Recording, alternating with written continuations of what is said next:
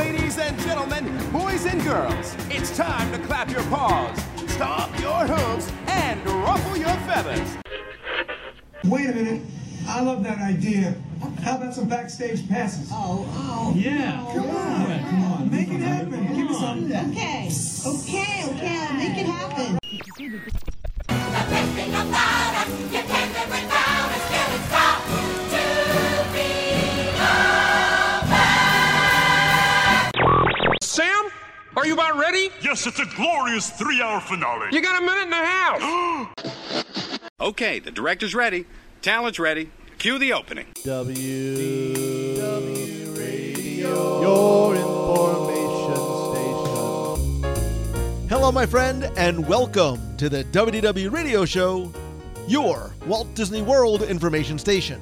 I am your host, Lou Mangello, and this is show number 584, and I'm here once again not only to help you have the best possible vacation experience when you go to the parks, but I really want to bring you a little bit of that Disney magic wherever you are with the podcast, my live video broadcast on Facebook every Wednesday night, videos, blog, special events, and more.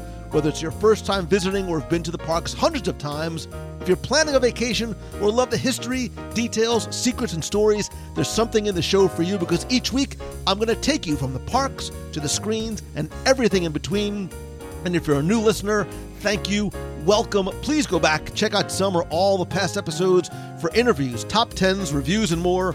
You can subscribe to the podcast in iTunes and find everything else at wdwradio.com.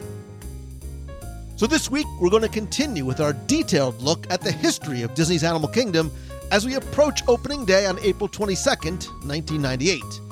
We'll explore what the opening day actually looked and felt like, from ceremonies to celebrities to the first guests entering the park. We'll also give you a virtual tour of the entire park, land by land and attraction by attraction, to give you a sense of really what it was like to be there on opening day. We'll look at each of the attractions, shows, and parades and how they changed from original concepts to opening day and how they compare to what we have today. I'll then have the answer to our last Walt Disney World trivia question of the week, and I'll pose a new challenge for your chance to win a Disney Prize package. Then stay tuned to the end of the show. I'll have more information about our next upcoming WDW Radio virtual meet of the month, your voicemails, a few new announcements, and more. So sit back, relax, and enjoy this week's episode of the WDW Radio Show.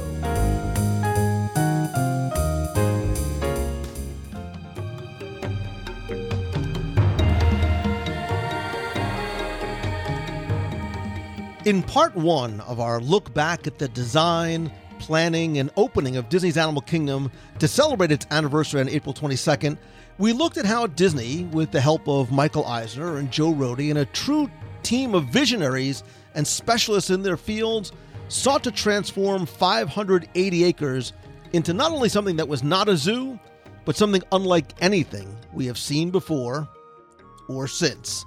This week, we're going to look at leading up to the opening day of Disney's Animal Kingdom in 1998 on Earth Day, as well as sort of a virtual tour of what the park looked, felt, sounded, maybe even tasted like.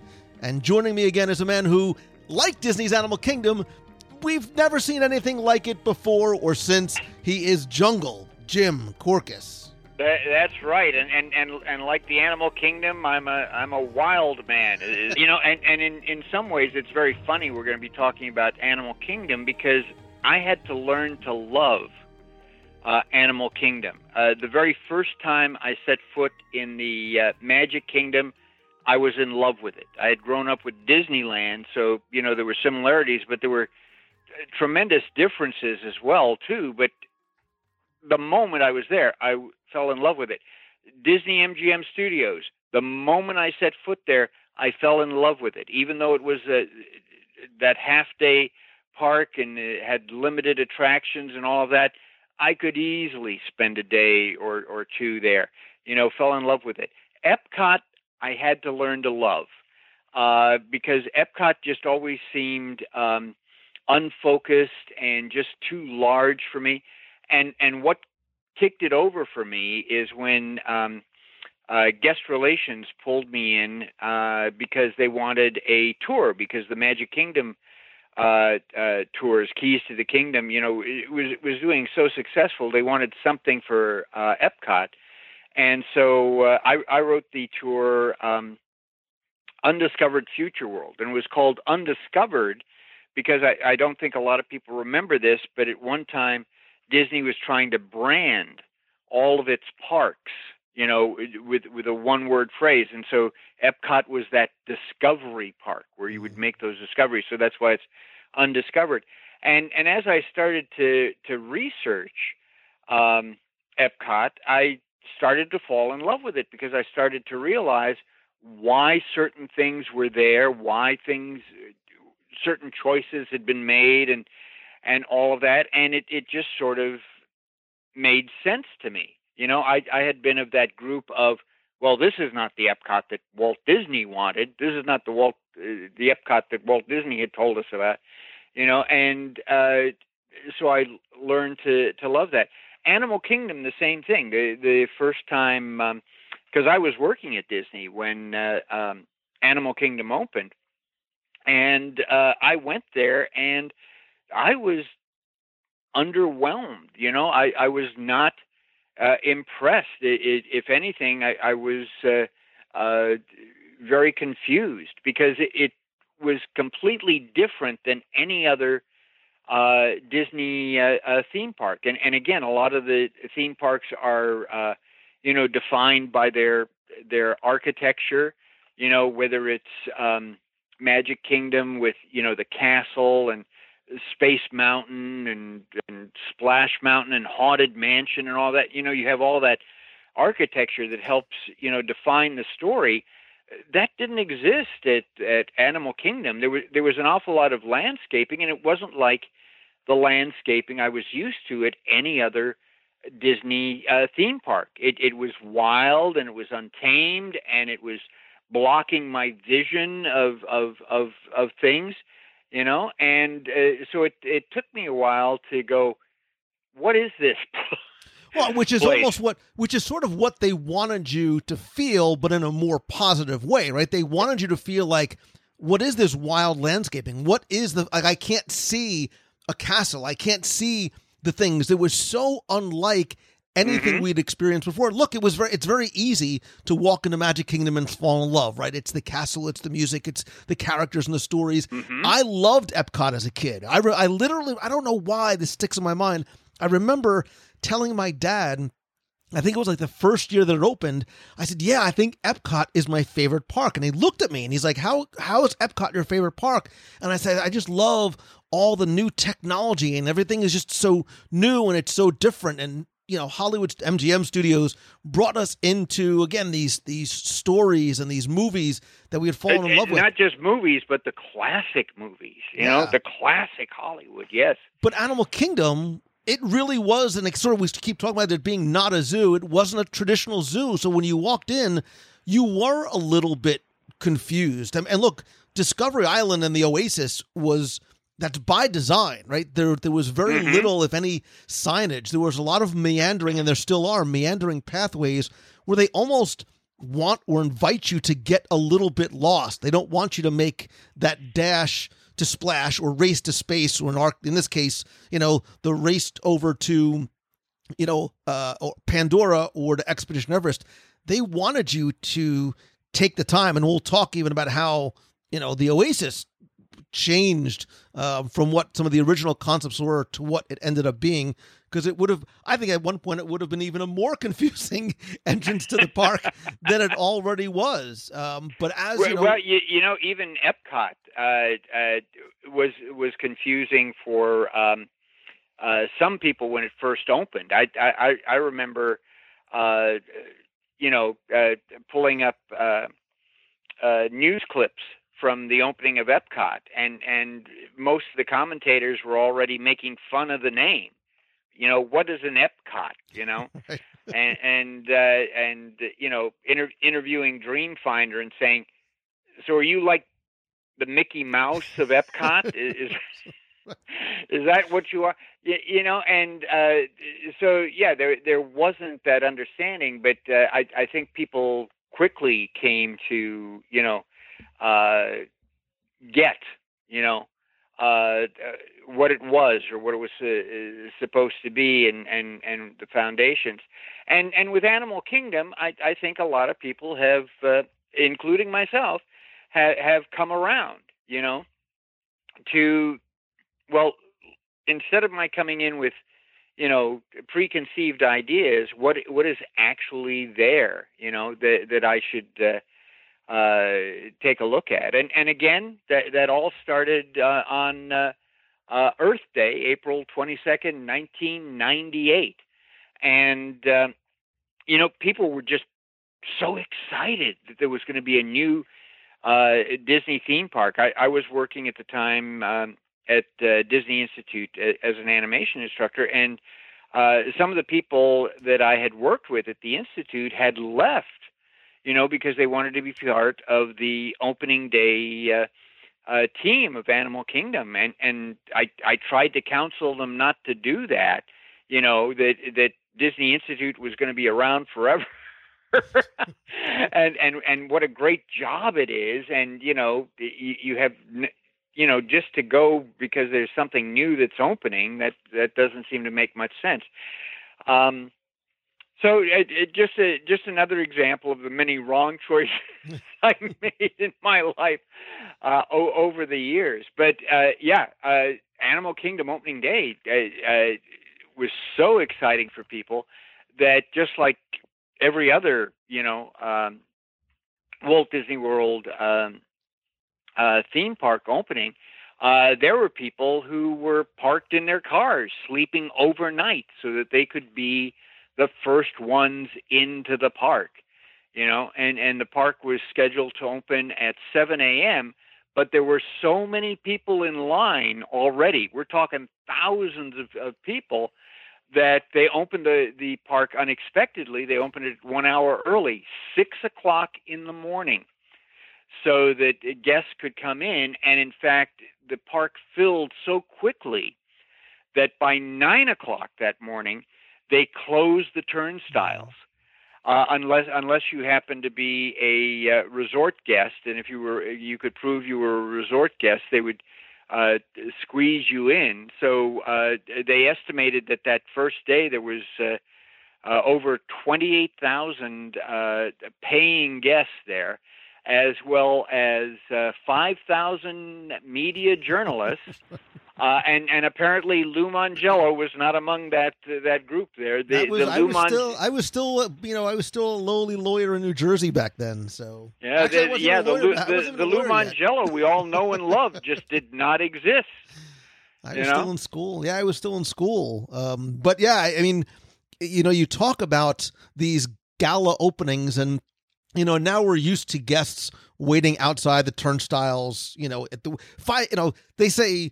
They were there at 6 o'clock in the morning. The people who are waiting online for Rise of Resistance are like, hold my latte, because they're there, at 4 o'clock in the morning. But in addition to the 5,000 media, there was like a total of 14,000 corporate partners and travel agents and celebrities. Like Michael J. Fox was there, and Drew Carey, Stevie Wonder, David Copperfield, of course, Jane Goodall happened to be there. Good Morning America was broadcasting live with Regis and Kelly right from the park. They filmed an episode of Sabrina the Teenage Witch called Disney World. Actually, that had been filmed a couple of days earlier, but it ran on the day that Animal Kingdom opened.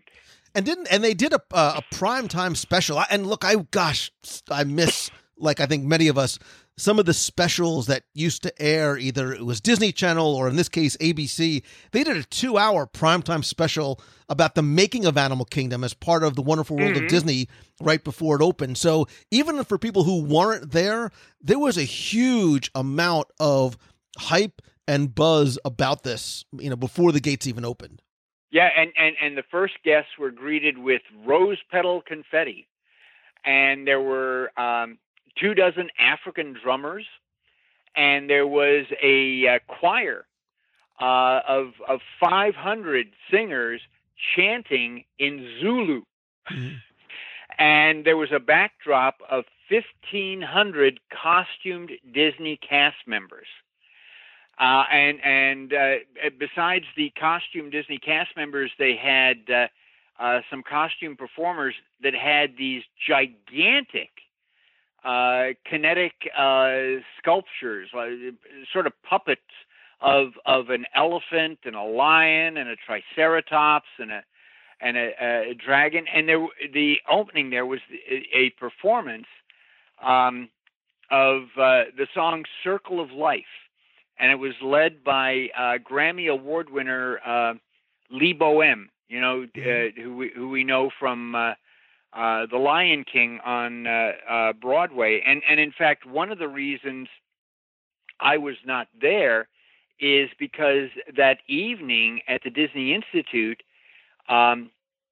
Lee Boehm was a guest speaker at the Disney Institute, and I was fortunate enough to be pulled as the person to interview him on stage about his musical work in Lion King and about Animal Kingdom and all that. And I know that Disney made a documentation tape of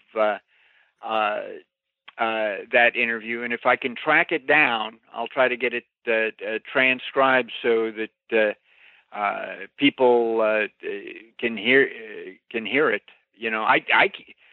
Gosh, that was 22 years ago. I can't even remember what I asked him or what he said. But the park was estimated at costing $800 million. And again, Disney never talks price because they say that's not part of the Disney story. And so it may have been even more than $800 million, but that was the estimate. And what we don't realize today is that prior to the opening, there was all of that concern from animal rights groups that, this is Disney, and Disney doesn't know how to take care of animals, and Disney abuses its cast members. What's it going to do with a zebra and a giraffe? And so they were expecting protesters. So the Orange County Sheriff's Office sent 150 deputies, to keep things under control. But only about 24 protesters showed up, and the protest lasted maybe 2 hours, probably less than that, and there were no arrests, and it was all very, unlike today. It was all very, civil, and Disney, I think, has proved over the time that it takes very, very good care of the animals. That they don't go on the cheap. They bend over backwards. And even during this time of quarantine and confinement, the animal care team is still working there every day, to take care of those animals and keep them healthy, physically and mentally there, and again. 22 years ago, it opened on Earth Day, and Judson Green. Boy, I miss Judson Green. He was president of Walt Disney Attractions at that time, and we all thought he was on the fast track to take over from Eisner, and I think Eisner felt that too. So we got rid of him, but Judson Green was there, and he said, we purposely opened this on Earth Day because we want, and this is a direct quote from him. To the media, he said he wants Disney's Animal Kingdom to be a living embodiment of that same spirit, which I thought was. Terrific. And then the first guests that came in were a family from St. Petersburg, Florida, and they had slept, in their car overnight. And of course, as the first guest, they got a lifetime pass to Walt Disney theme parks worldwide.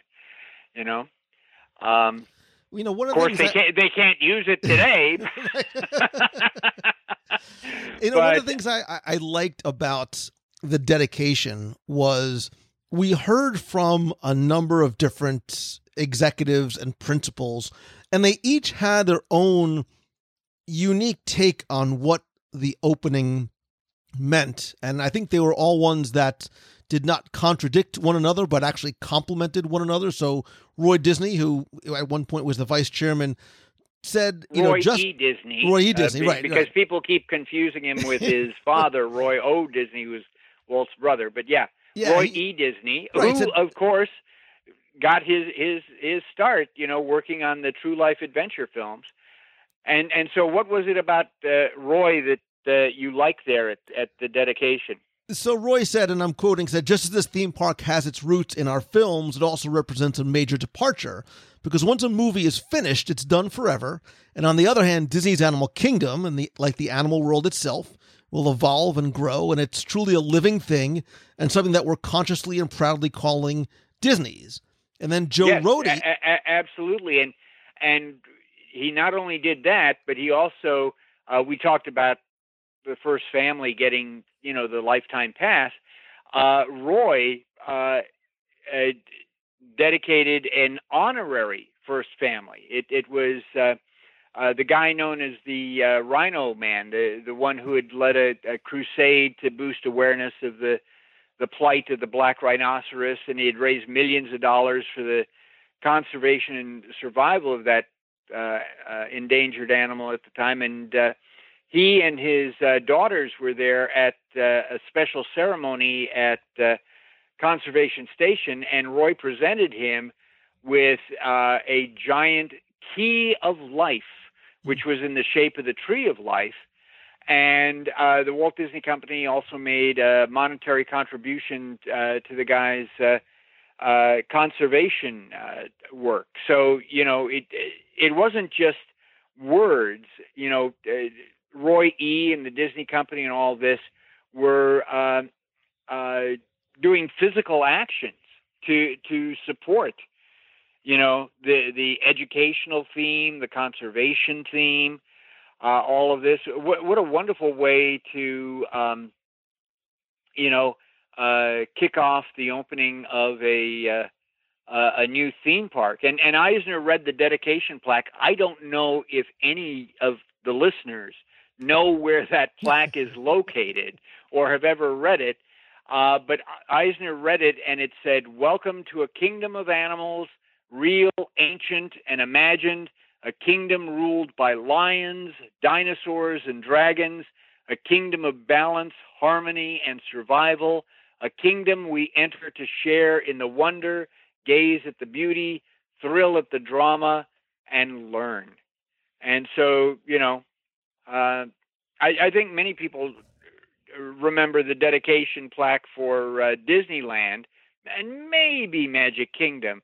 But when it comes to the other parks, I think a lot of people just go blank. Animal Kingdom is probably the tough. I mean, the other ones are relatively easy to find. Animal Kingdom is maybe a little trickier. When the parks open again, there's something you can go out and do, is find the dedication plaque. But I love what Joe Rohde said, right? Because I think he was addressing not only concerns they had in terms of developing the park, but also concerns that guests or people who had concern about the animals said, our job isn't so much to control the animals as to control your perception of being with the animals. Mm-hmm. He said, you can't make the animals do anything. The challenge is to create a context in which this is accepted by the viewer as part of the show. So making understand that these were not, lion tamers trying to train them to sort of do tricks. This was us as guests and viewers into the show that they were putting on for us. And I think that obviously continues on today. Yes, I think you're absolutely right. It was a completely different perception. And on the last show we talked about Rick Barangi, and he said, only a company like Disney could do something like this. And by doing it, really will change the culture so that people will then get a better understanding and appreciation for what zoos are trying to do there, and a better understanding that these animals are not, supposed to be held in little cages, for us to look at and go, oh, how odd is that? And at the dedication, Michael Eisner always thought of himself as a comedian. I don't think anybody really got, his sense of humor. But to the media, he said 30 years ago you could find on our Orlando property vast herds of grazing animals and some rather intimidating reptiles. Today, after billions of dollars in investment, we have unveiled our most original theme park concept yet: vast herds of grazing animals and some rather intimidating reptiles. That's kind of funny. I give him credit for that one. Yeah. So, that's right. It's like, what is all of this? What is all of this? And it was like, yeah, this is good. And Barangi, by the way, went on to work on Disney's Animal Kingdom Lodge, and then he left Disney, and he's now a director at the Houston Zoo, Zoo, and he really felt that Disney will help zoos market the good things that they do in terms of, endangered species and all of those types of programs.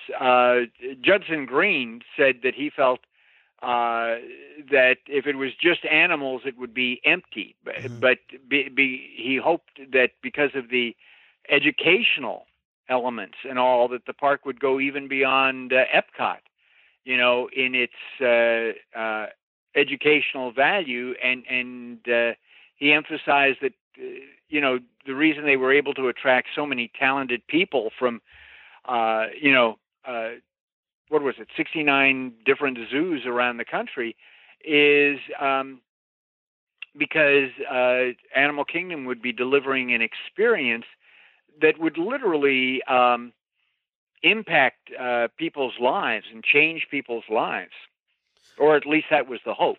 Well, and conservation has always been the common thread, and I think the most important driving force. You talked about discovery for places like Epcot and fantasy for places like Magic Kingdom. I think conservation, even with the introduction of things like Pandora, that has always remained the guiding force and principle, which is why when people were complaining when they said that they were bringing Pandora in there, that it didn't fit, I says, no, if you sort of strip away the special effects and the whatnot of the movie, I mean, that's really what the movie is about, is to pull from Epcot, living with the land and living with the inhabitants of the land and conserving what is there. So it very much is in alignment with what Animal Kingdom wanted to be. Now, obviously, certain things change. We talked about how and why Beastly Kingdom never came to be, and how even that and some of those initial thoughts and things that were mentioned at the dedication didn't ended up happening, but that has always continued to be sort of that North Star principle of everything they do in the park. Well, every Disney theme park is a living entity. So it continues to grow. It continues to evolve. It continues to adapt to the needs and wants of the guests. They always say that English is a living language, but Latin is a dead language. And the definition for that is that a living language is one that's still being used. And since it's still being used, it's going to change. There's going to be new terms that come up, new expressions, other things will go out of style and all of that. Latin is a dead language because people really don't speak it conversationally, so the rules and all of that are still pretty, set and done that. And we always go back to, Walt's famous quote that he never wanted, Disneyland to be a museum. And it's not that he disliked museums. He loved going to museums, but he didn't want it to be stagnant. He didn't want it to be something that was just honoring something that was dead, more or less. He wanted it to continue to grow. And I think Animal Kingdom is a wonderful example of how a park has grown and adapted. You know, that first year, you know, as you were pointing out, there were no signs, you know, but then they listened to the guests and signs started to point up. You know, the pathway up to Safari Village, which is now Discovery Island, you know, was kind of narrow. They widened that, you know. So, you know, different things start to adapt. And now I think we're going to start that virtual tour of that first year. And I will tell you, those of you who are listening personally, that Lou Mongello is an outstanding tour guide. And I will tell you that every year for a ton of years here, there's a university in Iowa that comes down specifically to have Lou take them through Animal Kingdom, because you can hear the passion in his voice, you can hear the accurate information he has in the context that he has to that he shares, and so you're in for a treat now. We're going to take a virtual tour, and we're going to go with listen, when it comes to Animal Kingdom, I'm not even in the same league as a tour guide as Lou is. So I'm looking forward to this as much as you. So I didn't mean to set the bar too high there. Now the pressure's really on, but I appreciate that. And look, we're gonna tour together, and that's why I love doing these things. Wait, didn't you even do a CD on Animal Kingdom too? I didn't, and it's funny that we're talking, like, when we say CD, people are going to go, what's a CD? It's like a little record. What's a record? Okay. It's a record, yeah, I know. Well, I know that you had done some CDs of the Disney parks, and for those of you who have a little extra discretionary cash from your stimulus check, you might want to go to the WDW radio shop and take a look and maybe invest in those and get a little virtual tour of some of the theme parks. I'm sorry, I thought you had done all four of the parks. So Jim, that was always the intention, right? But doing a CD or an audio tour of, for example, a land in like Magic Kingdom is like, you know this, but for those of you who don't, it's like researching and writing a book, and then taking that book and then turning that book into a script. And then because I was doing CDs, paring down that script so it fit on a 78-minute CD, then going to record the background audio like in the parks and then walk through it and then edit and all. So I love doing it because I couldn't scale my ability to take people on physical tours with me, you know, for obvious reasons. But it would take me literally like a year from beginning to end to get them, you know, researched, recorded, because I want to be very thorough and very accurate, obviously. And then production value, I wanted to be very high. So as I started, I didn't think this out, right? So because I said, well, look, if I do Epcot next, let's just say I do one sort of overall history of Epcot, and then I do an overall Future World, overall World Showcase, and then I do one of each of the different pavilions. That's about 22 or so different CDs. There's 22 years of my life right there, just like right out of the gate. So I haven't quite figured out the strategy yet, other than just when I'm with friends or when I, you know, meet people. I love to walk So now you tour. decide to do a podcast, and when you invite on Jim Korkis, we have to struggle to keep it under 10 hours. Okay, right. I get it.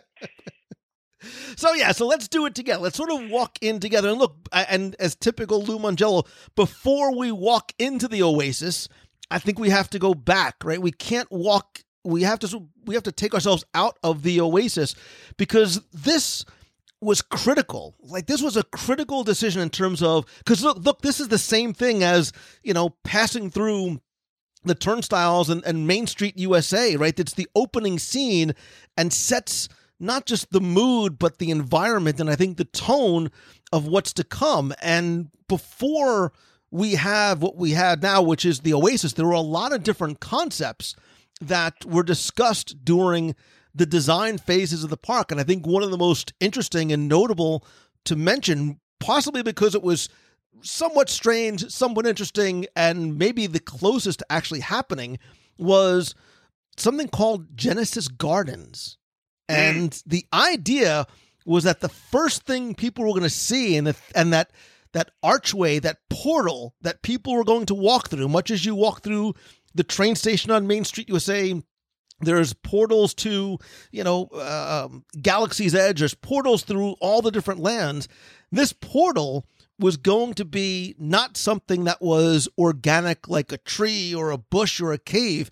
You were going to walk through a giant Noah's Ark, right? The idea was that the Ark was going to have all these different animals displays moving the story of Animal Kingdom along. And the Ark and the biblical tie-ins were going to reinforce how important animals were, but were also telling the story of how they were saved by Noah, which was, again, meant to tie into this overall conservation message that animals still need to be saved, as they always will be. But this was going to be like massive, as in, now the pathways are... It would have been a huge Noah's Ark, because you're going to have two of each animal. And if I remember the concept art correctly, you were going to be entering through the bottom of the hull. There was a big sort of a hole in the bottom of the hull of Noah's Ark that you would enter. And it was huge, huge as in like hundreds of guests can funnel in through on. So it gives you a sense of just the scale and the scope of how big this ark was. And if you look, and I'll link to an article that we wrote on the WDW Radio blog 8 years ago, where we show some of that concept art. But the idea was that this, like the train station, was also going to serve as a barrier. It was going to hide the forest and the landscaping, so you get that reveal, you get that surprise, you get that payoff, the same way that when you walk into Magic Kingdom and you turn that corner, seeing the castle, which you can't see when you first walk in, is the same thing.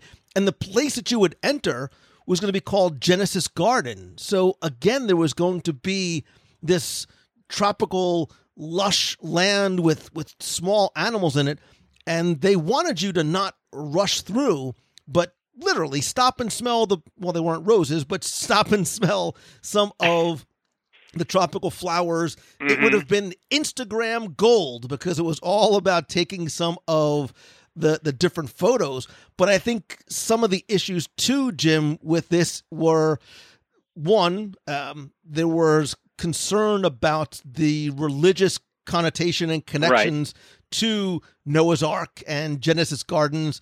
And again, the whole point of Disney theme parks is it is open to everybody of all religions, all races, all ages, all of that. So it's a very embracing type concept, and so the feeling was, that might be a little off-putting for some people. And I think they also, and it's probably secondary or tertiary to that reason, but they also said, well, look, there were no mythical creatures on board, the Ark, and you really can't sort of connect. That we know of. That we That's know true. of. That's right.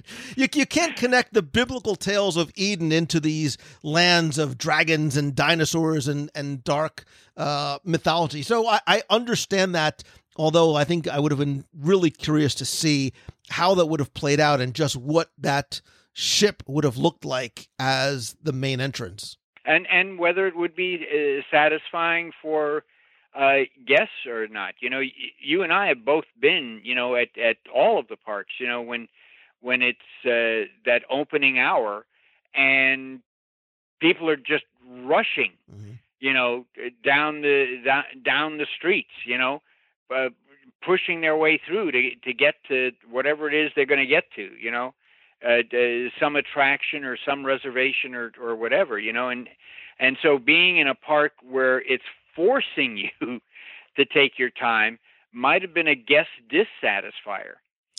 Yeah, and you know what's interesting too, if you look at some of the other concepts, they are almost on the opposite end of the spectrum to what we have now, and certainly what Genesis Garden and Noah's Ark would have been. So one of the other ideas was that you were going to enter into this vast wasteland, and there was going to be a large pterosaur, like perched up on a rock, sort of overlooking guests as they walked in, right? And then I said, well, maybe we don't want to sort of have this dinosaur lead in because where people are expecting to come in seeing lions and tigers and no bears, but oh my, right? Yes. Because right, so there was an idea for possibly zoo type of feel, but again, they wanted to make sure they conveyed that conservation message as opposed to the view type of feel. So it was, trying to sort of figure out what this right mix was going to be. There was another proposed concept that you would enter into this village and there'd be all these little cottages sort of dotted around, and there'd be stained glass and macrame and animal statues and a huge grotto there as well. So, all these different themes that they played around with before they turned to this Oasis concept, which, look, the Oasis is not, for lack of a better term, the sexiest land in any of the Disney theme parks, right? Because people walk in and said, well, there's nothing to do here. And that's exactly the whole point, right? The idea was that there was nothing to do. You were not supposed to make this beeline, straight line dash. They were very intentional, saying they want you to understand instantly, this is a very different place. It's going to be, and the Oasis had all those little nooks and crannies, so you could step out of that main pathway, to see. And again, they purposely chose animals that were friendly and not frightening, to give that welcoming feel for people, Right, the animals and the foliage and the streams and the birds, like those are the attractions in the, they're not necessarily on the guide map, but those really are the attractions, the purest form of nature, right? Unadulterated by anything else. Those are the attractions in the Oasis. Mm-hmm. And again, how tough it is to create something that's never been created before and make it work. Yeah.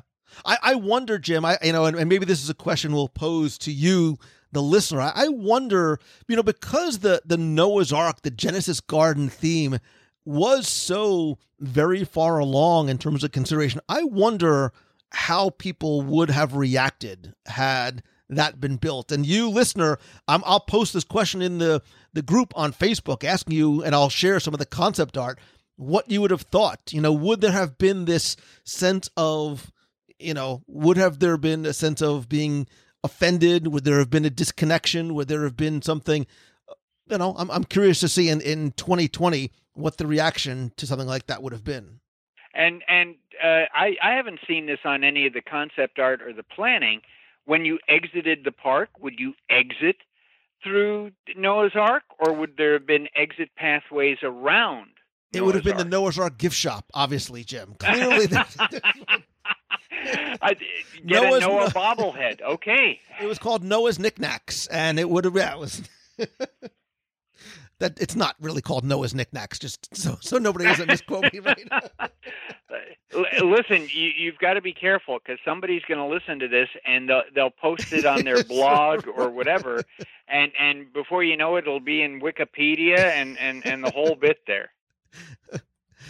So that really was the early story of what the Oasis was going to be, that sort of entrance plaza, until you got up to this gradual incline into Safari Village, and now it is Discovery Island. Yeah, and what you pointed out in the previous show, which I thought was very perceptive, was that the Oasis was basically the main street.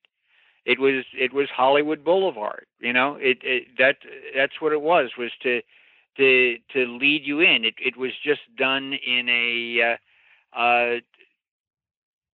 style of nature rather than what we're traditionally used to. And then, going to Animal Kingdom's version of the hub, which was then called Safari Village, but is now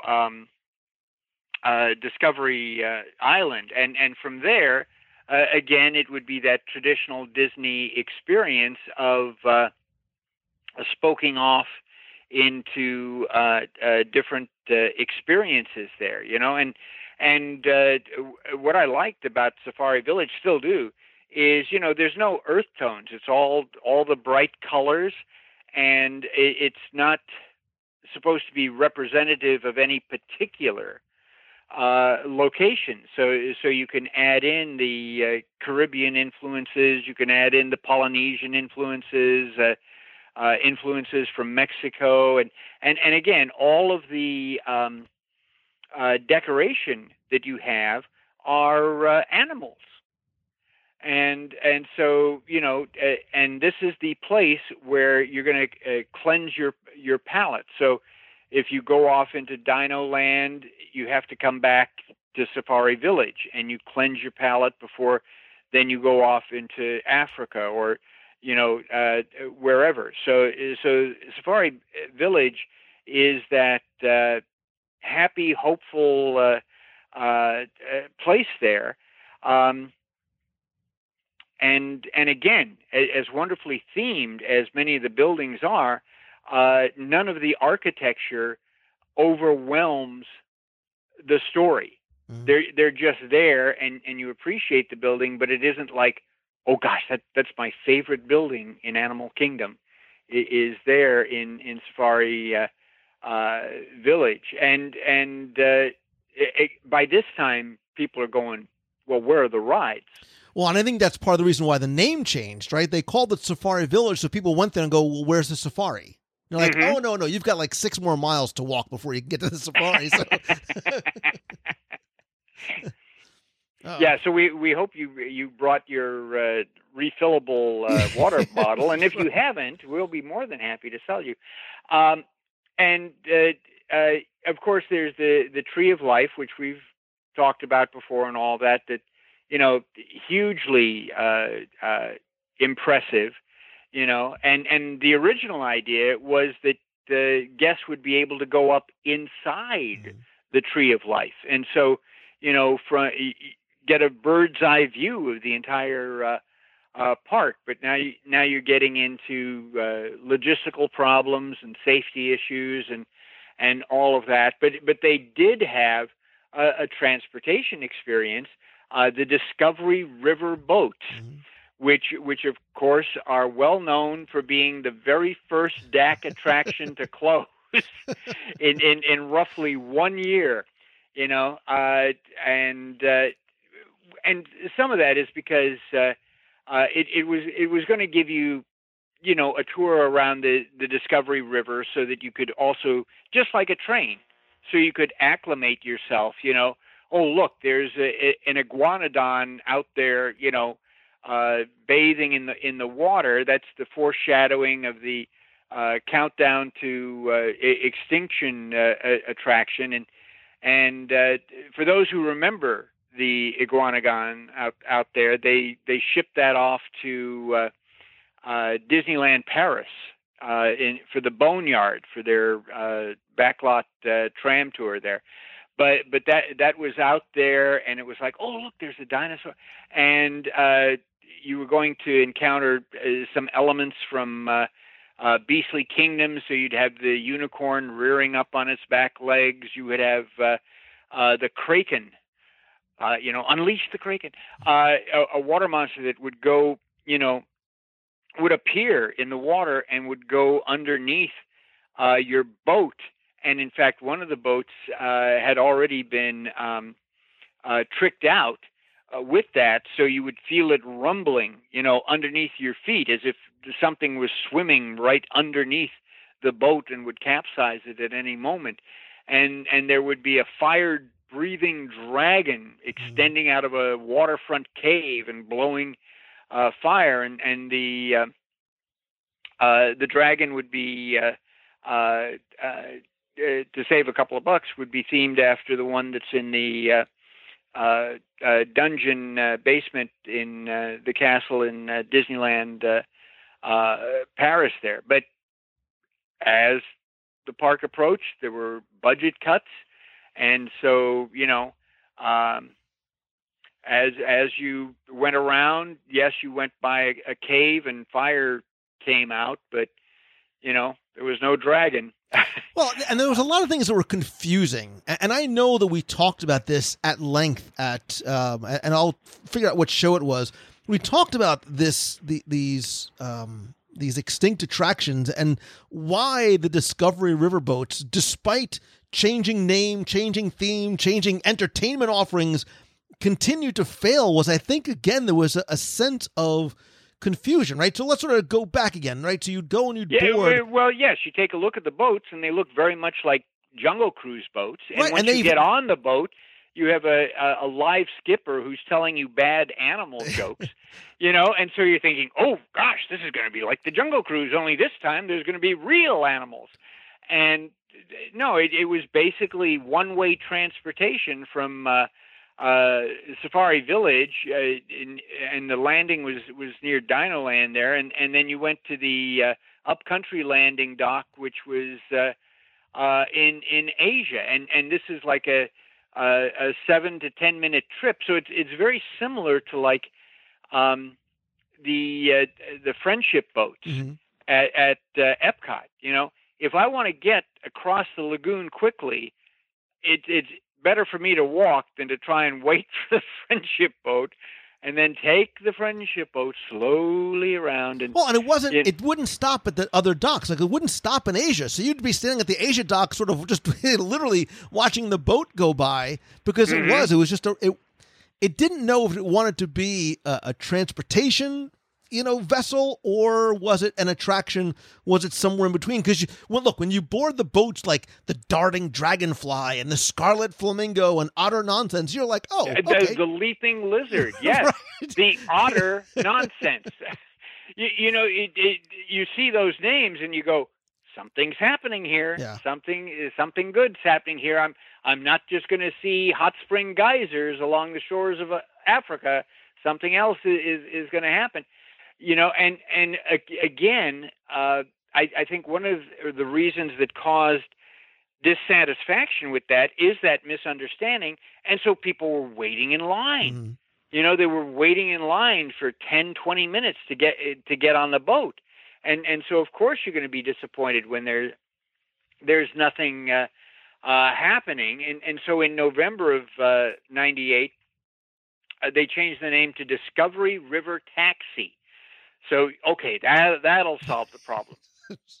Right. And they removed the live skippers, too. So there was pre-recorded narration. And then what they did is they also put animal handlers on the boats with small animals, because that's part of the education initiative there. And guests still didn't buy it. Yep. So a couple of months later, in March '99, they renamed it Radio Disney River Cruise. This was the weirdest thing ever, man. This was the strangest thing ever. Yeah, you have it's pre-recorded again, but you're hearing Radio Disney disc jockeys, and they're telling you that the music is being broadcast from the top of the Tree of Life. It wasn't. It wasn't. But as a Disney guest, you hear a cast member or somebody say something, you go, well, that must be true because they said, such and such. And after a while, Disney just tossed in the towel. This wasn't going to work. And so the boats were kept backstage. Two of those boats got relocated to Magic Kingdom over at the Contemporary Resort, and they were repurposed to use for the Pirates and Pals right. fireworks for it. Right, because you could fit like six. I mean, they were big. You could fit like 60 some odd people in the boats. And they were good boats. They were good boats. But repurpose these for for this to happen. But Disney could see that this was a no-win situation. Well, because I think the Radio Disney River Cruise was just such. I think first of all, it just screamed the era in which it was in, right? So it's late 90s. There was such a weird juxtaposition of this conservation. It was peaceful. It was lush. It was beautiful. And then you've got it was animals. So you're Right. not even playing animal music. But then you got like Zippy the DJ, like, hey, we're coming to you live from top of the road. And Minnie Mouse is calling in. They're playing like Eye of the Tiger and We Will Rock You.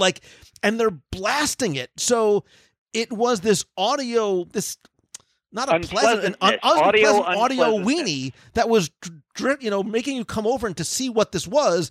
And then you wrote it and you got off and you're like, what did I just do? What did I just wait for? Because I ended up being exactly back where I was before. I didn't take me anywhere else. I didn't learn anything. So and it's a shame, Jim, because the views that you got were beautiful of the different parts of the park. And yes, for just a very little while, the dragon, even you could even see it from a couple of the bridges, like it would breathe like smoke, like in steam. So you'd see the sort of dragon on the and banks you even of had the dragon river. rocks Yeah. that were dripping the water from the stream in Camp Minnie Mickey. And then there's that secret attraction of Animal Kingdom that never was, but it was there to see from the Discovery riverboats, and that was the Water Temple. The Water Temple is still there. It's located near where the seating for Rivers of Light is, so you can look over and you can see it. It's right up there. But when the park opened, there was nothing there. There was no access to get there. But there's these huge doors that are on water level, and there's a carving of Ganesha, who's the elephant god. And in front, there's these two lighted columns, which have since been removed. And it was like, was the boat supposed to go in there? Was something supposed to come out of there?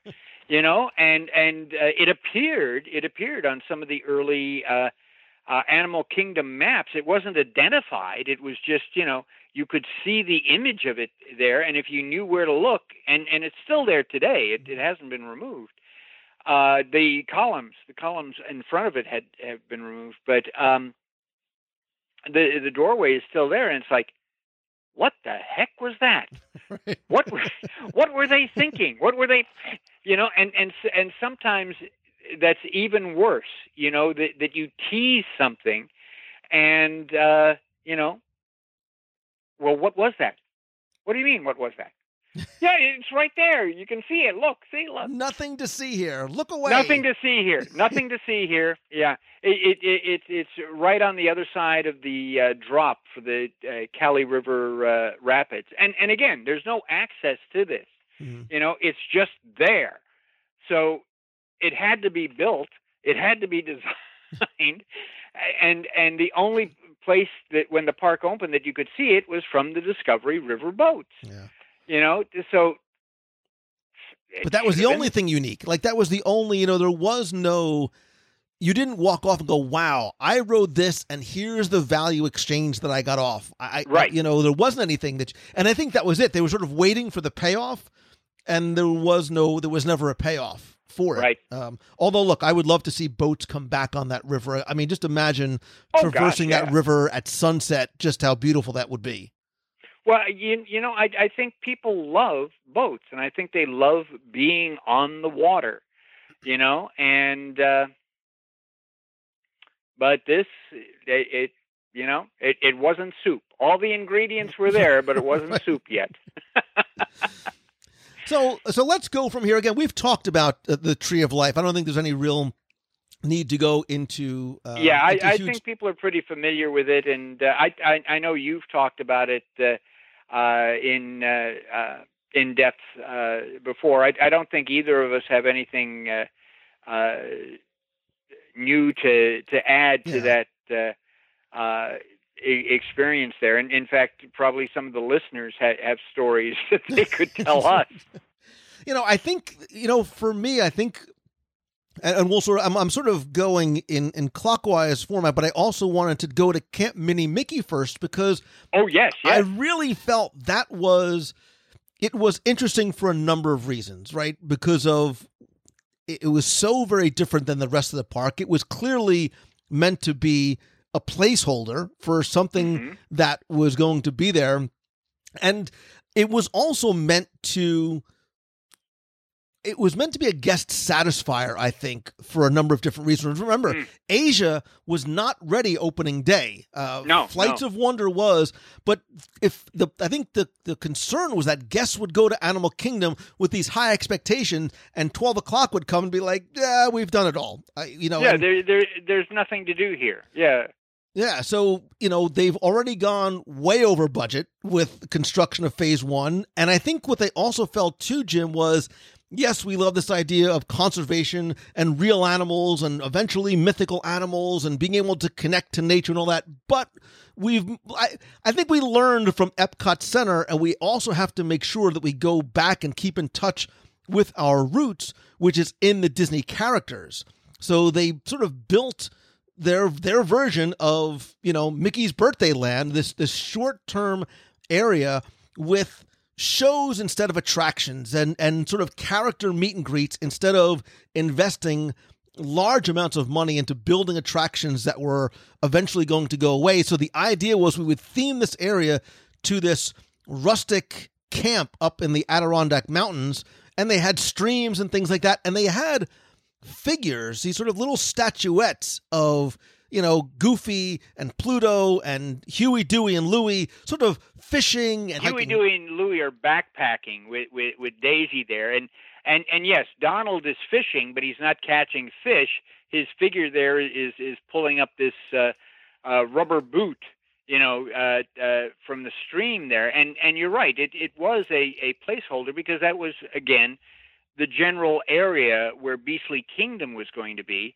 But, Eisner was confronted with, we either have enough money to build Beastly Kingdom or we have enough money to build Dino Land.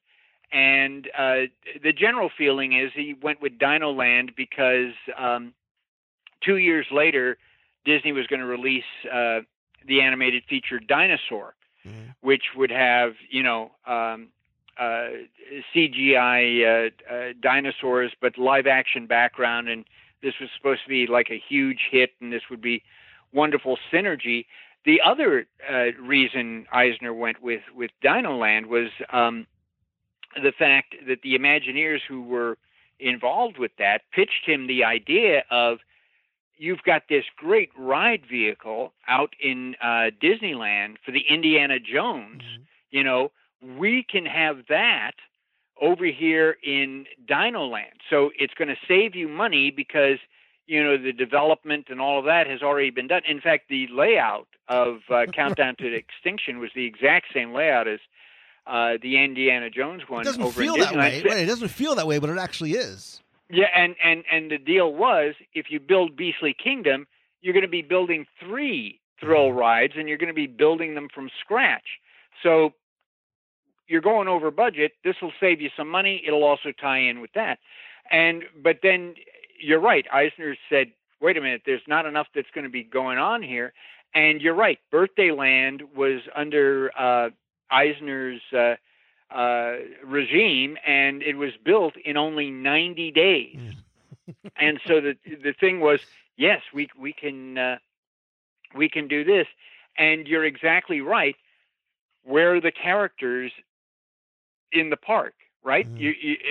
Are you going to have Mickey the Lion Tamer and Jungle Hunter, standing, in the Kilimanjaro safaris or whatever? No, this is a place, and you can do that. And Imagineers at the time had done that because they're always trying to, okay, what is the story so that we don't violate the story and we can stay within the story? And so the story is that Magic Kingdom is where the characters live. Disney MGM Studios is where the characters work. Epcot is where the characters are on vacation visiting their friends. like Belle in France and Snow White in Germany. That's why there was that double-decker bus with all the suitcases pasted on. They're there on vacation. They don't live at Epcot. They're there on vacation. And at Animal Kingdom, it was the characters are here going on safari, to see the animals. So we're going to do this. Why they pulled the Adirondack Mountains is beyond me. I've got to assume that it was a favorite of the Imagineers or something like that, because how does the Adirondack Mountains tie in with Pocahontas and Lion King? Well, right? because the Adirondack Mountains, it's so nice and cool outside, just like Animal Kingdom. It was just a natural fit to make you feel like you're in the Adirondacks. Okay. Well, okay. And again, they're the landscape and the architecture. Even the street furniture had that homemade feeling, like you were at a summer fishing camp. And you had the greetings trail where, you could find Mickey and Minnie and Donald and all that. And then through random places throughout the land, you get Chip and Dale and Pocahontas and Meeko and Baloo and King Louie. And so you're blending together all these different universes there. And you're absolutely right. When it comes to a theme park, the least expensive thing you can do is a show, because it can be put together very, very quickly, and it's not permanent. So you can move that out when you need to. So they had those two shows. The first was Festival of the Lion King, and I don't know if many people remember in the beginning, just the bleachers, You want to make the show even less expensive. This is not high-end seating here. Yeah, if you want to make the show even less expensive, don't build any walls. It was an open air. Just what Animal Kingdom needed was an open air which is perfect for the heat and humidity of Florida. Remember in MGM Studios where the Hunchback show was? Oh, yes. It was a great show, and it was 9,000 degrees in there because it was just no airflow. And then also to save the money, what you do is you pull in floats from the Lion King parade at Disneyland, so that you can bring them in, and you can modify them. I'll give them this: they just didn't take the floats whole. They made some some changes to those to bring those in, and again, I will also give them kudos that it wasn't just an abbreviated retelling of the story of the Lion King, but it was this tribal celebration. And not only a tribal celebration, but one where you're interacting with the audience. And so you're getting them, to make noises and to cheer and all this. And so to everybody's surprise, because I had friends in entertainment when this was being developed, and especially when Pocahontas was being developed, and the feeling was, this show only has to last for 2 years, and if it goes beyond, if it closes before that, that's fine, but we want to try and stretch it to at least 2 years. And you never know what guests are going to fall in love with. And so Festival of the Lion King got the highest guest,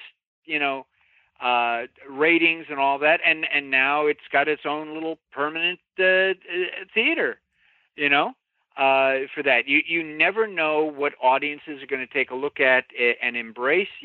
Nobody in the Disney company figured that Frozen was going to be such a huge hit, or that even the Lion King was going to be a huge hit. It was supposed to be a B animated feature, just buying time for Pocahontas to come out. And so the other show, of course, was Pocahontas and her forest friends, which was originally named something like Colors of the Wind, some clumsy long title there. And where that came from is that came from the animal education cast. At zoos, one of the most popular things, and one of the things that you do to educate guests, is you bring out an animal and you share information about that animal, and people get to see that and all that. So that was the whole purpose of Pocahontas and her forest friends, was not to tell the story of Pocahontas or whatever. It was an excuse to bring out different animals and share information about them. And so, but of course, being Disney, you put this in a story context. So Pocahontas is worried that the forest is being cut down, so she goes to Grandma Willow, and Grandma Willow says, remember the prophecy that there's one creature that has the special gift to protect the forest. So Pocahontas then interacts with all these other animals to try and see, what is it about these animals that are special? Are they the ones that are going to save the forest? And then we find out, surprise, surprise, it's human beings. Human beings are the ones that are the only ones who can protect the forest and protect the animals in the forest. And of course, Disney's approach is we're not going to train the animals to do things. Like at SeaWorld, they train the animals to perform certain stunts at certain times and all that. It's like we're going to take what is their natural behavior and we'll write the script around that. Well, some days the animal just doesn't want to do anything. So you substitute, instead of the raccoon, you bring in, a duck. Instead of a rabbit, you bring in a skunk. So the script was constantly changing. So if you went there more than once, you could see, the middle of the show would be, completely different. And again, you want to save money. So at Disneyland, they had just finished a stage show called The Spirit of Pocahontas, and they had invested in this huge Grandmother Willow figure, which was a puppet, literally. And they brought that there, and then they created a little nephew or something called Sprig next to that. And those are puppets. And I don't think people remember that Disney used to publicize these things as puppetronics. So it was puppeteering and electronics. And again, I had friends in entertainment, so I got to see that the puppeteers manipulated these puppets from under the stage. They sat in like a reclining chair, and then you pull along by a rope to get underneath the figure, and then you manipulate the figure. So this is all inexpensive, low tech, but by golly, audiences loved it. So again, this was a show that was supposed to last for 2 years, because again, the whole place was, Imagineers kept being told, as soon as Animal Kingdom makes all of this Right. money, as soon as Disneyland Paris makes all of this money, we're going to build Beastly Kingdom. And so Pocahontas lasted there until, what was it, 97, 1997. So you've got a show there another 10 years. And so for a land that was put together with duct tape and paper clips, this was something that guests loved. And it really was, for all intents and purposes, a one-woman show. It was Pocahontas, Oh, yes. and everybody else was just, the puppeteers or the animatronics. I remember them bringing up a kid from the audience at the beginning, where I think he had to, make a sound or pretend to, be one of the animals or something, and there was these colored paper leaves that would blow when she sang Color of the Wind. But she really carried that show and had to sort of adjust kind of on the fly depending on what the animals would or wouldn't do. But you're right, it worked. It was, you were sitting outside, you basically just were sitting on logs, sitting on sort of these log benches, I remember. Yeah, carved log benches, yeah. Uncovered, uncovered because... Yes. Because that's the great idea in Florida, heat and humidity. It's like at the Disney Institute. We had this beautiful, beautiful amphitheater. It was not covered because they were just so in love with the architecture of it. You couldn't hold meetings there. You'd be out there in the sun, and the sun would be in your eyes, and you'd be sweating. And America Gardens Theater. And so when they made it Saratoga Springs, they just gutted the whole thing and made it a pool, which was probably a good idea, even though, it was nice to have that amphitheater. Yeah. So, and for people that are sitting there going, "Oh, I remember this," but Lou, you're wrong. There was a lot of people in there, and there was a lot of Native. This is not the same show as the one that was in Disney MGM Studios. That was the spirit of Pocahontas. Right. Again, that was the spirit of Pocahontas, and you're retelling the story of the movie, and I like that show. But again, that beautiful only lasted there a year, I think. Yeah, that too. It was the outdoor the Backlot Theater, which, if you remember, is eventually what they took away, and they made it an enclosed theater where they used to do presentations and shows for Star Wars weekends and things like that. But I remember Hunchback was there too. But yeah, so very different. Two very, very different shows from the one that was in. Well, again, one of the things maybe you do in a future podcast is how many Lion King shows are there? There are puppet shows, there are character shows, there's tribal shows, there's a whole story, and that's just at Walt Disney World. That's not taking into account the ones that were at Disneyland or Disneyland Paris and the whole bit, after a while, it's like, Hakuna Matata, leave me alone. They definitely got their money's worth out of that. All right, let's move from Camp Minnie Mickey. Let's move over to Africa, which I think when the park opened was really sort of the destination land. And I think it was the one that was really the most complete in terms of attractions, in terms of theming, in terms of decor and story, because the atmosphere there was not just incredibly authentic, but it was a work of art. And I think we've told stories about how they brought in the Zulu craftsmen and how they made by hand these thatched roofs. And even today, Jim, you can walk around Animal Kingdom and find that everything speaks, right? To use the eyes of there's scooters and bicycles, and there's the imprints in the ground. I mean, it really does tell an amazing story, and there's an energy there because of the street performers and the street musicians that will often rotate through.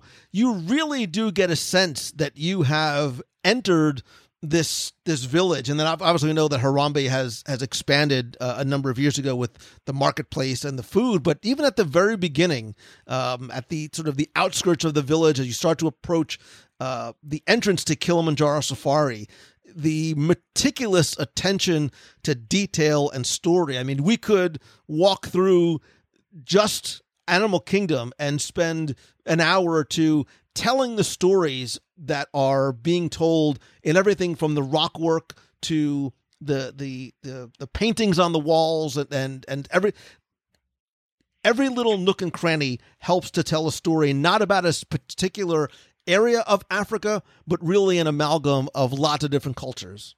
Right, and one of the reasons they went with that is they didn't want to be tied to a particular country or a particular region, because again, there's political implications with that, and so you create your own place, but you incorporate those authentic elements. And in fact, when I was a coordinator with college international programs, I remember several international students telling me, yes, that looked like it was right from my village or whatever. There was just a real. We talk about attention to detail being a Disney difference. There really was that. This is the Disney difference. And again, in the last show we talked about too how the Kilimanjaro Safaris was more of a heavy-handed conservation message there with poachers and all of that. And again, they found that the story was just not, because of the whole experience, was just not registering with the guests. And I remember John Hench saying that Walt Disney once told him, if the guests don't get the story, it's not the guest's fault. It's the way we're trying to tell the story. So we're the ones who have to make those changes. And I think one of the things I miss about that original Africa was the theater in the wild, and a 1,500 seat theater, and it's only featured 3 stage shows in its entire life. Journey into the Jungle Book, which was there for 1 year, when the park opened, followed by Tarzan Rocks, and then followed by Finding Nemo, the musical. And so that was it. And Journey into the Jungle Book was roughly about a 25-minute stage show. And again, it's retelling the whole story of Mowgli and his animal encounters, in the jungles of India there. And it has all of the great Jungle Book songs, Bare Necessities, I Want to Be Like You. And again, as a cast member, I got to go over for cast previews of Animal Kingdom. And one of the things that I desperately wanted to see was Journey into the Jungle Book, because it was a show directed by Fran Schroeder. And Fran Schroeder is the guy who directed Legend of the Lion King over at Magic Kingdom, Hunchback of Notre Dame, which is one of my favorite Disney stage shows of all time, and Voyage of the Little Mermaid. And Fran had a background in puppeteering, and so he's the one who really is the one who started to bring puppets into Disney stage shows. And again, since Hunchback of Notre Dame was, oh my gosh, I would take friends to see that, and they had never seen the animated feature, but they loved the stage show, and so I'm thinking, this guy's going to, and I'm sure Disney thought this too, this guy's going to hit it out of the park with Journey into the Jungle Book. And during the previews, the masks for the character faces hadn't arrived yet, so you're seeing the actors' faces, and I can't tell you how electric and entertaining this was. And then as soon as the park opened, all of the costumes had arrived, all of the masks had come, and once the masks were on, there was no connection, with the audience. And I think even after a while, they started to remove some of the masks to try and capture that. And, again, very artistic. There were costumes that looked like bushes and trees. And then when the person turned in a different direction, it combined together to make, an animal. But again, it just did not work for an audience. And so in 1999, Reed Jones, who's another outstanding show director, I always want to give, shout outs and credit to those people who've really made the magic, because they've remained anonymous for so many years.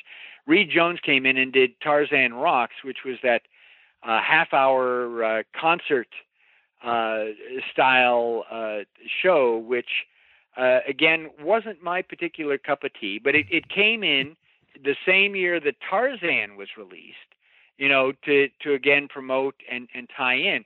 When you have monkeys on rollerblades skating through the audience like Starlight Express, I will admit, though, that one of the things that I absolutely loved is when Tarzan and Jane do that little aerial ballet, which very much like the Cirque du Soleil on the rope vines above the stage there. And of course, the show ended because Tarzan was going to premiere on Broadway. So you don't want to have, a show in the theme park that's competing with something that's, on Broadway, especially if you're going to try and sell tickets. And it's interesting, Theater in the Wild is called Theater in the Wild because I think it was Imagineer Alex Wright who was saying this, is because it doesn't belong in any particular land. It belongs to all of Animal Kingdom. It's the wild. So, you can. I think that's sort of almost why it sits where it sits. I mean, it's sort of technically, part of Dinoland USA, but it really is, it almost sort of doesn't fit in with the Dinoland USA. I mean, it absolutely doesn't fit with the Dinoland USA theme. So, anyway, I guess we're in Dino Dino Land. Now, I didn't mean to drag us so quickly there, but I was so excited to see the Dinosaur Jubilee. Yeah, and so let's just sort of take a 30,000-foot view of Dinoland USA, because this, Jim, this is what I remember people talking about, and I think still to this day, was Dinoland for some felt like it was the temporary land, like it was somewhat disjointed and out of place, because we get the theme and the story, and you and I, you're not going to remember this, you and I did a DSI of Dinosaur and I think a little bit of Dinoland back on show 259 8 years ago, right? But 8 years ago, I can't remember what I had for lunch yesterday. But and I haven't left the house. The idea of what Chester and Hester's Dino-Rama was and this sort of kitschy roadside attraction, like, I get it and I understand the story and the idea of trying to insert some whimsy into a place that really did not have any. Again, you're playing to varying demographics, including children, right? Which is why you have Triceratops Spin and some of these other. Right. It still felt like that was almost the quote-unquote temporary land. Like, well, can't be here for long, because it almost seems like it was thrown together like a carnival, but that's what the story is that they were trying to tell. And again, they were almost telling that story right from the opening year. You know, where Chester and Hester's Dino-Rama is today, originally that was Dinosaur Jubilee, which I bet a lot of people don't even remember. Basically, and talk about temporary, this was a large white plastic tent that you went into, and there was a museum-like exhibit, and of course people went in there because it was one of the few attractions at Animal Kingdom that had air conditioning, believe it or not. Had fossils and dinosaur skeletons, and they were they had been done from casts from the Black Hills Institute and a paleontology group, all of this, and they were set up, you know, just like you would see in a museum, and there'd be ferns and there'd be landscaping. And that first year they had comical guided tours 4 times a day by people who were supposedly grad students at the Dino Institute, you know, taking you through that. And so you have these skeletons and plants, and you have the plaques, you know, describing what it is. And then in 2000, the year 2000, it gets changed to Dinosaur Jubilee 2000, like in honor of the millennium. And you add in these interactive audio animatronic figures of a mammoth and a saber-toothed tiger, and these are not skeletons; they're covered with fur there. And oh boy, talk about foreshadowing! And outside, they have a series of carnival games set up, and very tacky carnival games. And at the front of the Dinoland, they have this inflatable purple T-Rex and a banner. And again, the background story is these are here not just to celebrate the millennium, but the Dino Institute grad students are putting on a carnival in order to raise money. You know, and again, just because Imagineers tell you this is the story, you know, I can respond, no, that tastes like spinach, and I'm not going to eat it.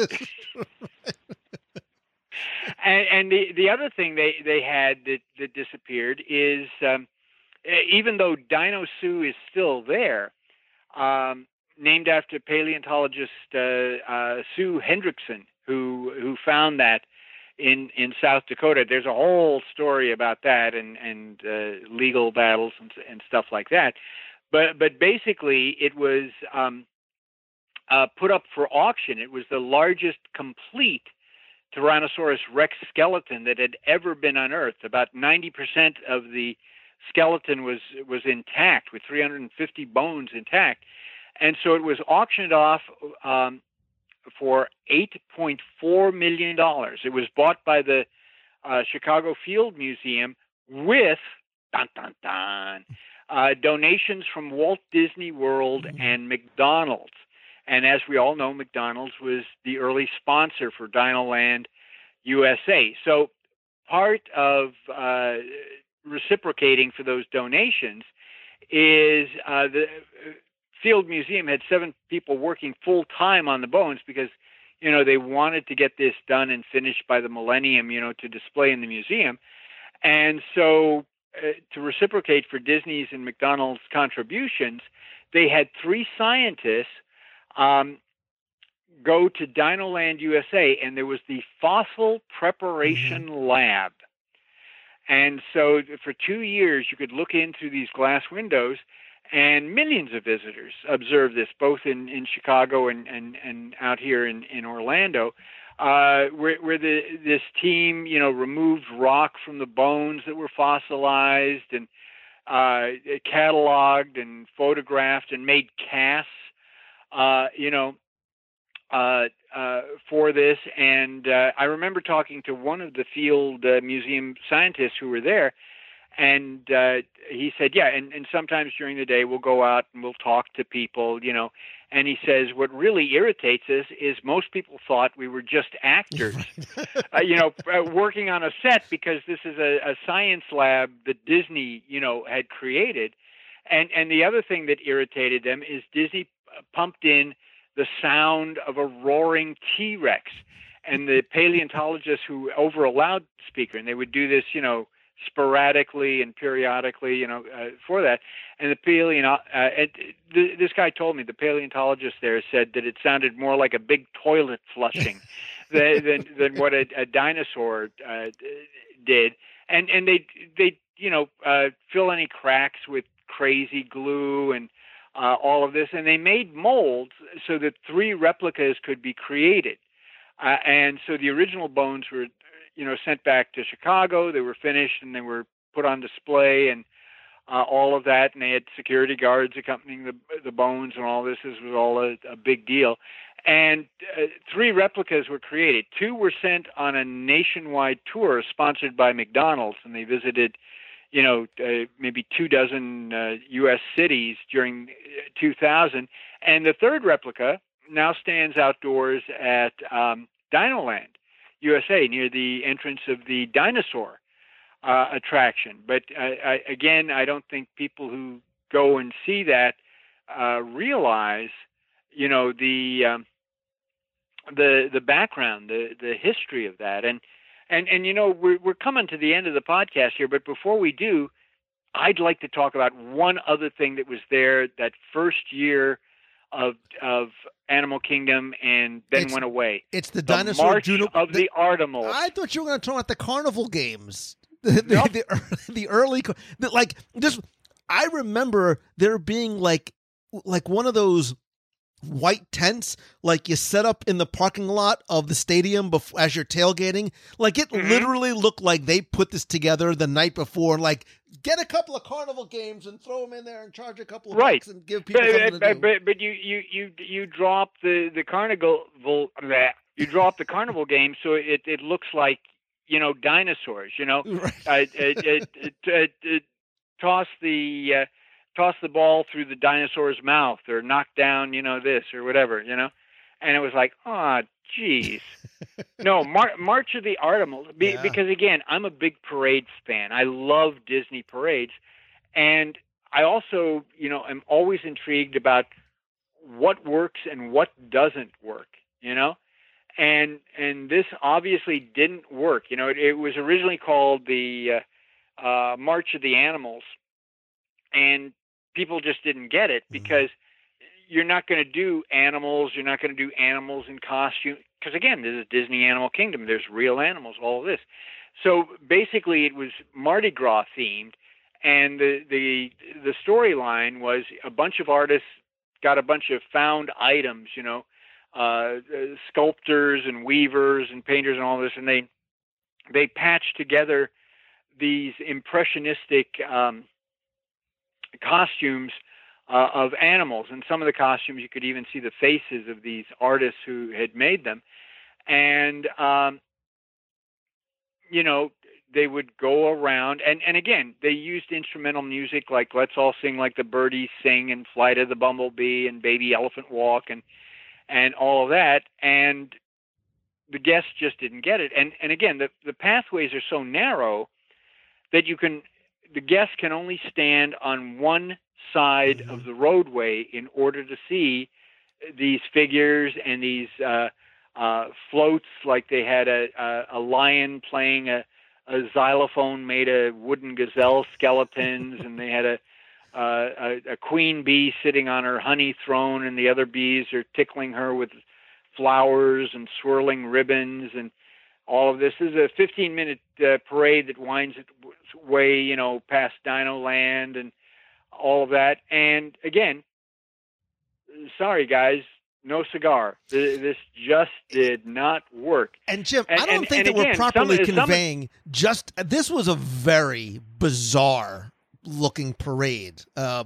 This, you think Disney parade, you think it's this spectacle of music and characters. And first of all, there's no Disney characters, no Disney music. No Disney characters at all. Right. But it almost looks, it's almost like a parade I can imagine happening like in Key West, like very fanciful and colorful and sort of interpretive costumes of different animals, but it was very difficult. Yes, you're laughing because again, this has to be seen to be believed. I can understand how this might have looked good on paper and how the pitch might have been, all of that. But hearing your laugh, Lou, and yes, comparing it to like a Key West parade, I think is right on the money. That never occurred to me until you just said that. But I'm going to show. I'm going to show how old I really. To that. I'm going to show how old I really am, and I'm sure you can find videos of this on YouTube.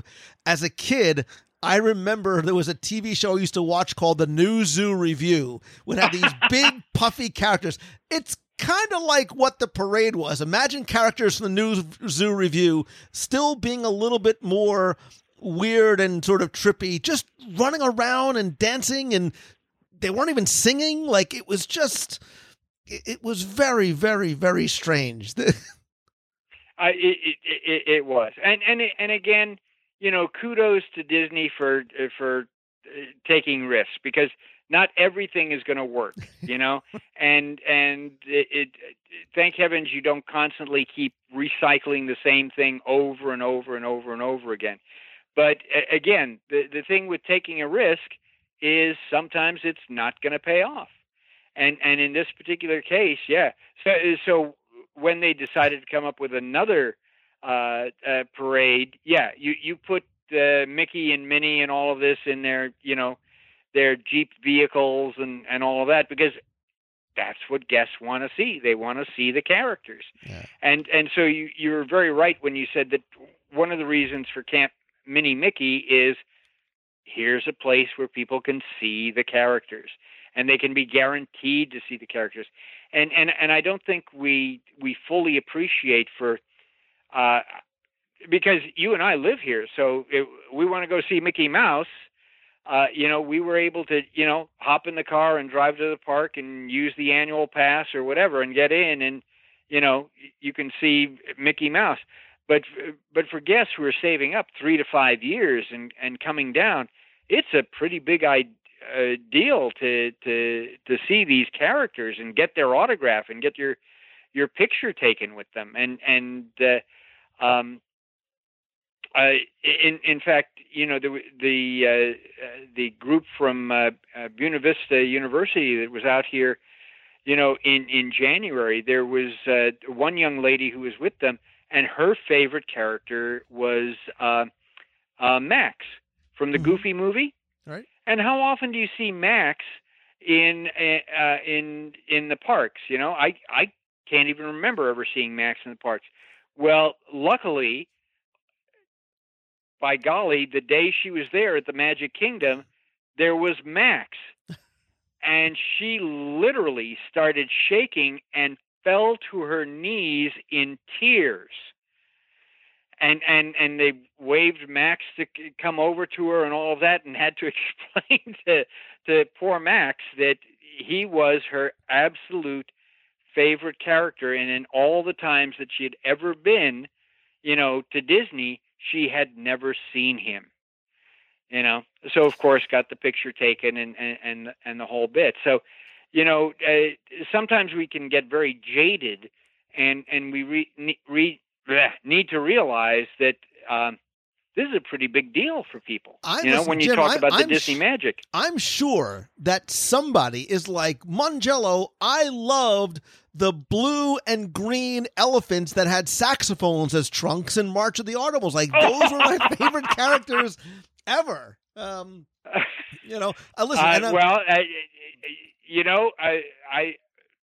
That could be your audience. that could be your. But again, it also reminds me of what I tell people about Disney animated films, because I was always down on Aristocats as an animated feature, and I can spend an entire podcast telling you all the things that's wrong with that animated film, from reused animation to why do you have dogs from the southern United States there at turn of the century Paris, and all of that stuff. But I dated a lovely young woman named Tracy, and that was her absolute favorite Disney animated film. And eventually she told me that one of the reasons for that is the weekend that she found that her folks were getting a divorce, her dad took her to see Aristocats. And that was that real bonding moment where she and her dad, because she then, after the divorce, lived with her dad. And so when she sees Aristocats, all of that other emotions, get stirred up and come back. And it made me realize, because I love Tracy tremendously. I thought we were going to be together forever, but that every Disney animated film is somebody's favorite somebody's favorite animated film. And the same thing with March of the Artimals. Even though you and I take a look at that and go, really? Yep. That doesn't quite seem to work. I'm sure there are people out there who are going, that was my favorite Disney parade of all time, and the fact that there weren't Disney characters in it made it so pure and so artistic. Look, and there's somebody out there who's going, man, Stitch's Supersonic Celebration was the greatest thing since sliced bread. I wish they would bring that back. So yes. You're right. Everybody, everything is somebody's favorite, which is why I really don't ever, I don't like to down anything, because somebody might have an attachment to it. So we're talking about March of the Artimals and just having some fun with it, because it was just such a very different take on the parade itself, and it just didn't resonate with fans. They tried to add... but on the other hand, I feel no obligation just because somebody loves that for me to say, "Oh, you're right. That was great." No, yeah, I mean, that was the best thing that Disney ever did. Yeah, I feel I can justify and say, I can see how you really enjoy that, but it just didn't work for me.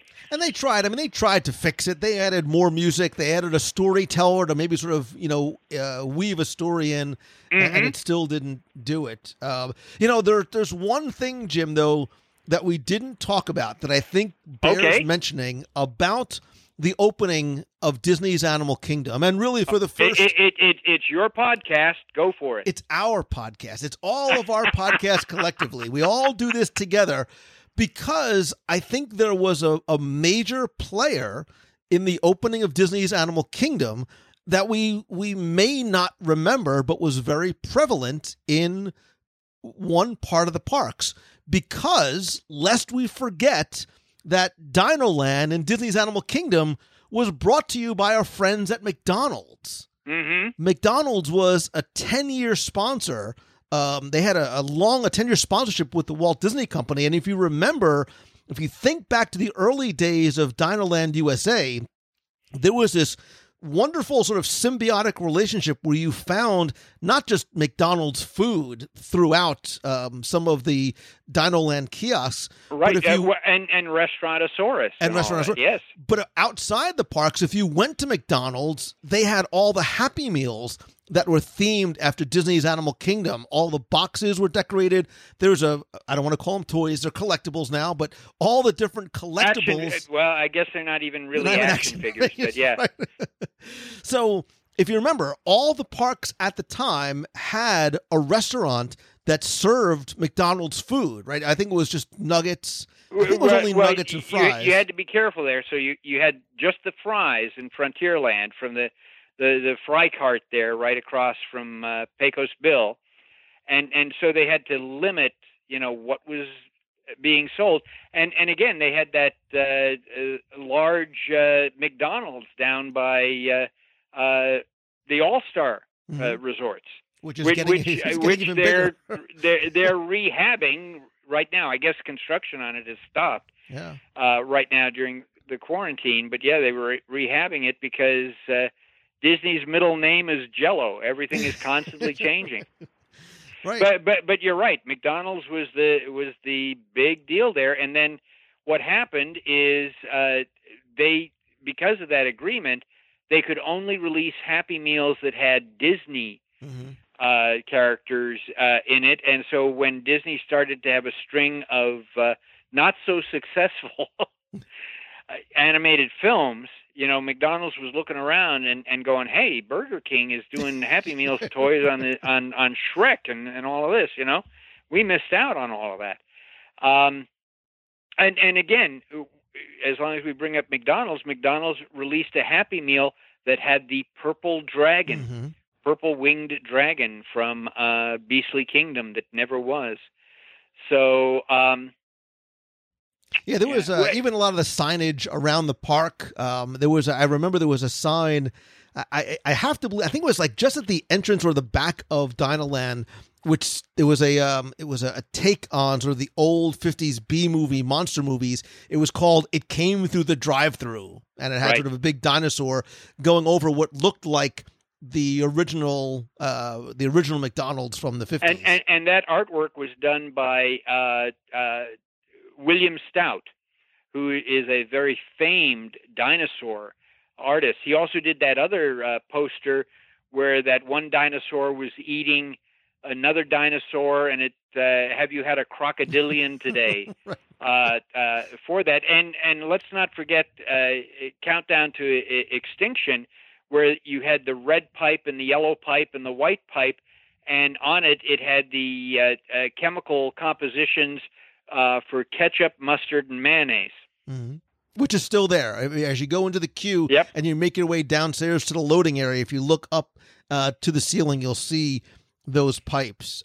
So, look, Jim, I mean, 22 years later, there's a lot of Disney's Animal Kingdom that still remains, and there's a lot of things that have gone, like the dinosaurs and McDonald's, that have gone extinct. And despite some of the very public backlash that the park got, not just from guests, but even, the New York Times and called it, just another, another amusement park. And it was, it was a lot of although there were real animals there, they talked about some of the things that were artificial, from the Tree of Life to some of the other things. We talked about, PETA and things like that. But I think, very quickly that public backlash died off. And I think as people started to understand Animal Kingdom, they really came to appreciate Disney's Animal Kingdom. And we talked about how at the beginning, it took some time to get sort of acclimated to what that park was. I think for some people too, it quickly became their favorite park. And I think that there's still to this day is as a local, when we go to the parks, we go sometimes for different reasons.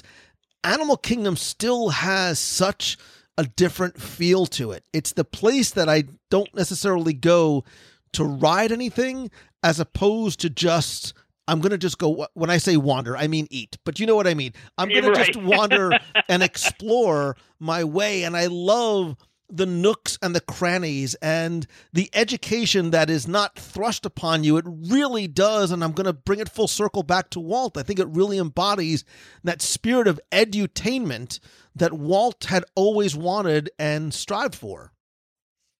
Well, and again, it's odd that we can talk about food at a theme park, and I think the food at all of the Disney theme parks there's outstanding examples, and you never would have thought of an amusement park as being known for food, but Animal Kingdom in particular has some wonderful offerings, and in fact, when Camp Mickey, Mini Mickey was up and running, you could get funnel cakes there, and I'm a big funnel cake fan.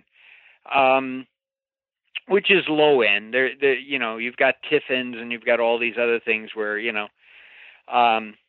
it's just outstanding. But I think what was very eye opening was what you said in the first part of that we did a week ago, was that Animal Kingdom is the type of park where you need to slow down and just sit and look, And I think that makes an awful lot of sense in terms of enjoying it rather than running yourself ragged to try and ride Expedition Everest, 5 times and complain about the Disco Yeti. It's interesting. We talk about how it's a park that's meant to be slowed down and savored. And as we were talking about food, I just remembered there were no table service restaurants that were open on opening day. No. So unless you counted Rainforest Cafe on the outside of the park. Yeah. Yeah. But look, I think, as we sort of end with this 30,000-foot view, I mean, it really is a park that was just, epic in terms of the scale and the scope of what they wanted and expected this to be. We talked about the incredible engineering and planning that had to happen in order to make this happen. I'm curious for people who are listening where Animal Kingdom for them fits in terms of their favorite park. Where does it sort of rank in terms of their scope? What are the things that they love and appreciate about this park that truly is, not just noble in its concept and its mission, but I think really epic in terms of its scope and size. And you and I have spent 3 hours now talking about Animal Kingdom, and it's still only the tip of Expedition Everest there. There's still so much more to be said and appreciated about that park. And thanks again, as always, for the opportunity to share some of this with your listeners. It's always a joy talking with you, Lou. Not only have you always been a great friend, but you're very passionate about all of this, and you're very knowledgeable, and you have those little bits that I've never known. So I always feel smarter after we've done these podcasts. Well, this is always a meeting of the Mutual Admiration Society. I love and appreciate you, not just as a friend, but for the incredible knowledge and passion and incredible individual stories that you are able to bring as well, not just here on the podcast, but in your incredible breadth and scope and library of work that you've done in terms of books that you've published. You mean all of those books that listeners could get at Amazon.com and ThemeParkPress.com? Exactly. I'm going to link to all those books in the show notes this week because they are that good. And it's everything from the history and the secrets and stories, not just of the parks, but animation and Walt Disney and everything in between. You are the most knowledgeable person that I know. Again, and it comes from such a wonderful place of passion as well. Well, I would have known a lot more about Disney Animal Kingdom if you had ever done that CD, but, what might have been. I appreciate you, brother. We will pick up on this and talk about some more stuff that we have missed over at Disney's Animal Kingdom, and I promise to buy you a funnel cake. Oh, terrific. Thank you very much.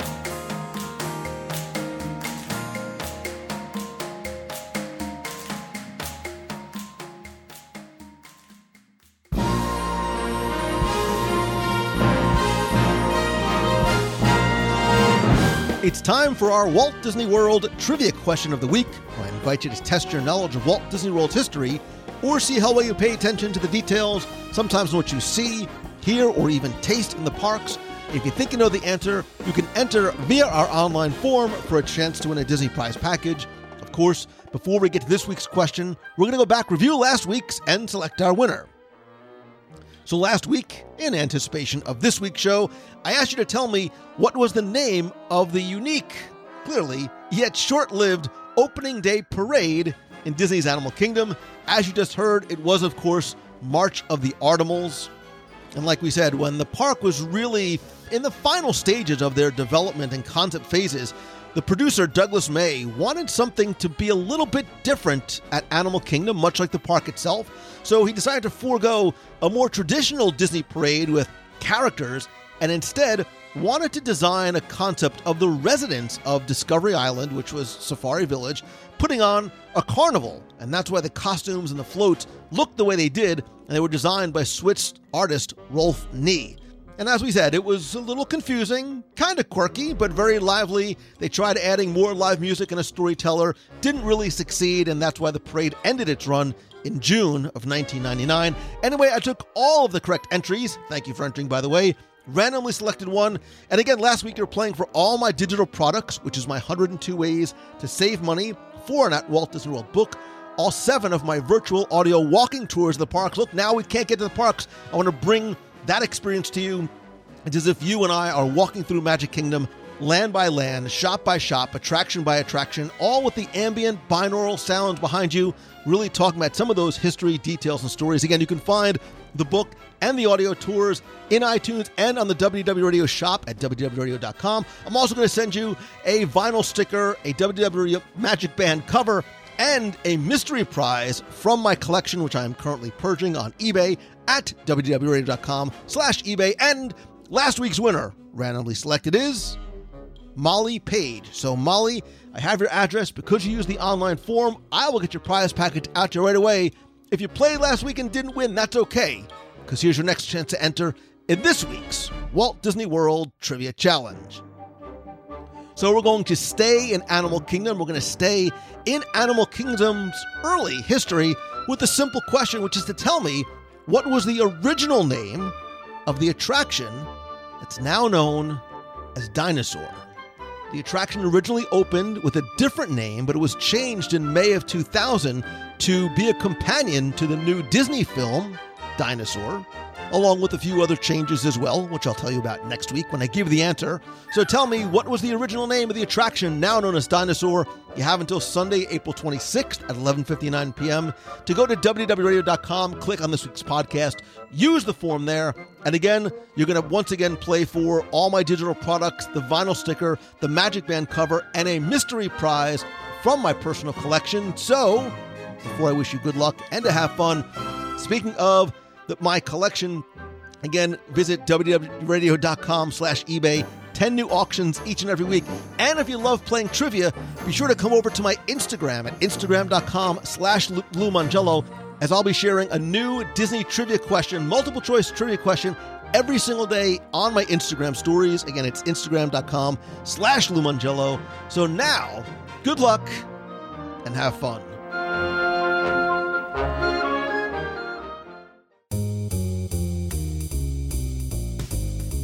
That's going to do it for this week's show. Thank you so very much for taking the time to tune in this and every week. Just a couple of quick reminders. Please come and join the community and conversation over on our Facebook group at www.radio.com/community. Talk not just about this week's show, but any other show episodes. There's contests, conversations that you could be a part of or start on your own. It's fun, family-friendly, and of course, 100% drama-free. Also, don't forget to join us every Wednesday night at 7:30 p.m. Eastern for WDW Radio Live. That's my live video broadcast and conversation on Facebook. Be part of our Top 5 Live, where you can make and share your own list, call in, be part of the conversation, and play in our 20 questions contest. Again, that's every Wednesday, 7:30 p.m. Eastern at WDWRadioLive.com. And speaking of community and thanks, and really you're more like family than anything else, I want to thank all the members of the WDW Radio Nation family for your love, your support, your friendship, and help. And I love also being able to give back to you each month. I want to thank some of the new members who've joined, the hundreds of you who are part of the Nation family, including Ranch, happy birthday, by the way, Chris, Heather Brookshire, Howie Herman, the fourth, Karen Azell, and Susan Thompson. Thank you so very much. If you want to find out how you can not only help the show, but also get exclusive rewards every month, including scavenger hunts, we have a private Facebook group, custom Magic Band covers, logo gear, t-shirts, backpacks, care packages from Walt Disney World, and our exclusive live monthly group video calls, and lots more. You can visit wdwradio.com/support. Don't forget that a portion of your proceeds, which, by the way, are completely optional, of course, do go to our Dream Team project to directly benefit the Make-A-Wish Foundation of America. And again, this idea of us being one community, this show is by, for, with, and about you, so I'd love to hear from you. If you have a question you'd like me to answer on the air, you can email me, lou@wdwradio.com, or call the voicemail at 407-900-9391 with a question, a comment, or just to say hello. You can also connect with me elsewhere on social. I am at Lou Mongello on Twitter, Instagram, Pinterest, and also be sure to like and share the WDW Radio page on Facebook at facebook.com/WDW Radio. Of course, right now we can't do our Meet of the Month in person, which is why this month we're going to do another virtual Meet of the Month, not in Walt Disney World, but in your living room, online, together. That's going to be this Sunday, April 26th at 7 p.m. If you go to the events page at wdwradio.com/events, you'll find out how to RSVP and be part of our next virtual Meet of the Month. Again, we can't get together in the parks, so I'm always going to make lemonade from lemons, and we're going to have fun getting together online. Speaking of lemonade from lemons, look, I think that right now we have great opportunity to really you take the time, which sometimes we don't have enough of, to turn what we love into what we do. I want to help you any way that I can, whether it's one-on-one, virtual coaching, online. We're just about to start our next weekly mastermind group, which is going to be Tuesday nights at 7 p.m., limited to just 6 people. We only have 2 spots left. I can also present to your business, your school, or your conference virtually.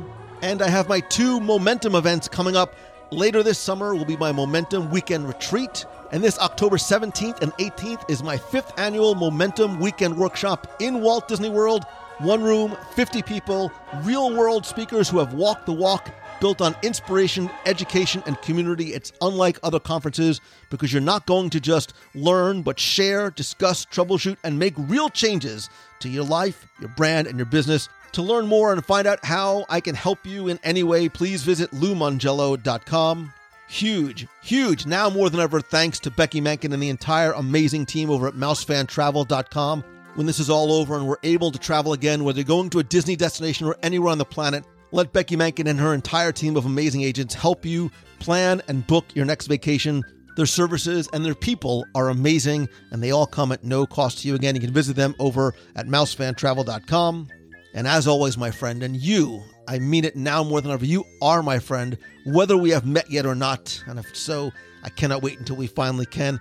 If you like the show, please help spread the word. Let others know about it in the best way that you know how, whether it's Twitter, Facebook, Instagram, or if you can, take just a couple of seconds to rate and review the show over in iTunes. It's incredibly helpful. I want to thank a couple of recent reviewers like Snow White Belle, who's, I know, Tacey from Canada. She says, OMG Lou, write the book. I just listened to show 579. Been a listener since the old podcast days. Tacey and I go way, way back. This one is by far my favorite you've ever done. I love the ability for Disney to storytell, and I learned so much backstory that you went into details about the founding members of the Adventurers Club, what attractions are linked to, and where in the parks all over to see references. You must write a book, complete with photos and maybe even sound files for a digital book for those of us who want to go exploring to capture all these things. I can't imagine the people that are going to want to touch the Jungle Book novel, for example, to find the hidden room and so many more. If you're looking for a true Disney expert, look no further. Subscribe to the podcast. Learn everything there is to know worldwide about the brand. Thanks for another amazing show, Lou. Thank you, Tacey, again for your years of your friendship, love, and support. Skater number 7 says, the world's best podcast. Lou Mongello and all of his guests are always a treat to listen to every week. Lou really does bring the magic of Disney to wherever you are every week. The show will not disappoint. Marla, I love Marla from California, says, consistent content from the heart. I've been listening to W Radio since prior to 2015. It's been a while since I left a review. Content is filled with so many different topics to listen to, whether it's as a getaway temporary from life or to help you plan future adventures. The podcast and host is consistent. Content is from the heart. I love listening to the recent Kona Cafe dining review. I've dined there before, but that podcast had me scrambling for a last-minute reservation for an upcoming trip I had with two friends. Yes, I also added a Tonga toast for the table. It's one of the reasons why I love Marla. I learned from the best now listening to the podcast on New Orleans. I want to try and find a cruise buddy, but no matter what your focus is, to just enjoy the entertainment you're listening to or to help you decide on upcoming adventures, WDW Radio is the best. Piloted by Lou Mangello, you know you're in for an adventure. While you might be hungry for a meal after each podcast, your heart will swell with contentment with the fun you are listening to. I'm grateful. Oh, Marla, you're going to make me cry. I'm grateful to be part of this community. No matter what level of involvement, all are left feeling welcomed. Continued hugs to all. Marla, I'm going to end with that one. I love and appreciate you, Tacey, everyone else who's left a review. Again, just search for WDW Radio in iTunes or just go to wdwradio.com/iTunes for a direct link and instructions on how to write a review. Finally, again, I know these are tough, unsettling, scary, and sometimes even lonely times. You are not alone. You are my friend. I am with you, and I hope that these shows and the live video and the Instagram posts and everything else just makes your day a little bit happier and maybe, just maybe, even inspires you to be better. And if I can help in any way, I mean it when I say, please feel free to reach out. I am your friend, and I'm here to help you however I can. Stay safe. Stay positive. I love and appreciate you. And I miss you too. So until next time, see ya. Hey Lou, Ben Burke from Charlotte, North Carolina. February 8th, I was out doing my long run today, doing 9 miles, but then it decided to snow. So I did a quick 3, and now I'm going to head to the gym and finish my 6 because nobody knows how to drive, and there's no good places to run except around the road. So snow scares people in North Carolina, and I don't want to be one of those people that scares them. Anyway, just finished listening to the top 10 resorts. Love it. I'd like to say all the resorts. I think my favorite and nostalgic is probably Fort Wilderness. I think it's great. Love it. I always dream about just staying there and never really going to the parks, just hanging out there, bonfire, golf cart, trails in for brunch, trails in for dinner, trails in for breakfast, and then maybe trails in again.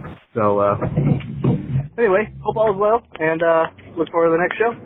If you have any extra slots for Louisiana and that cruise, let me know. Thanks.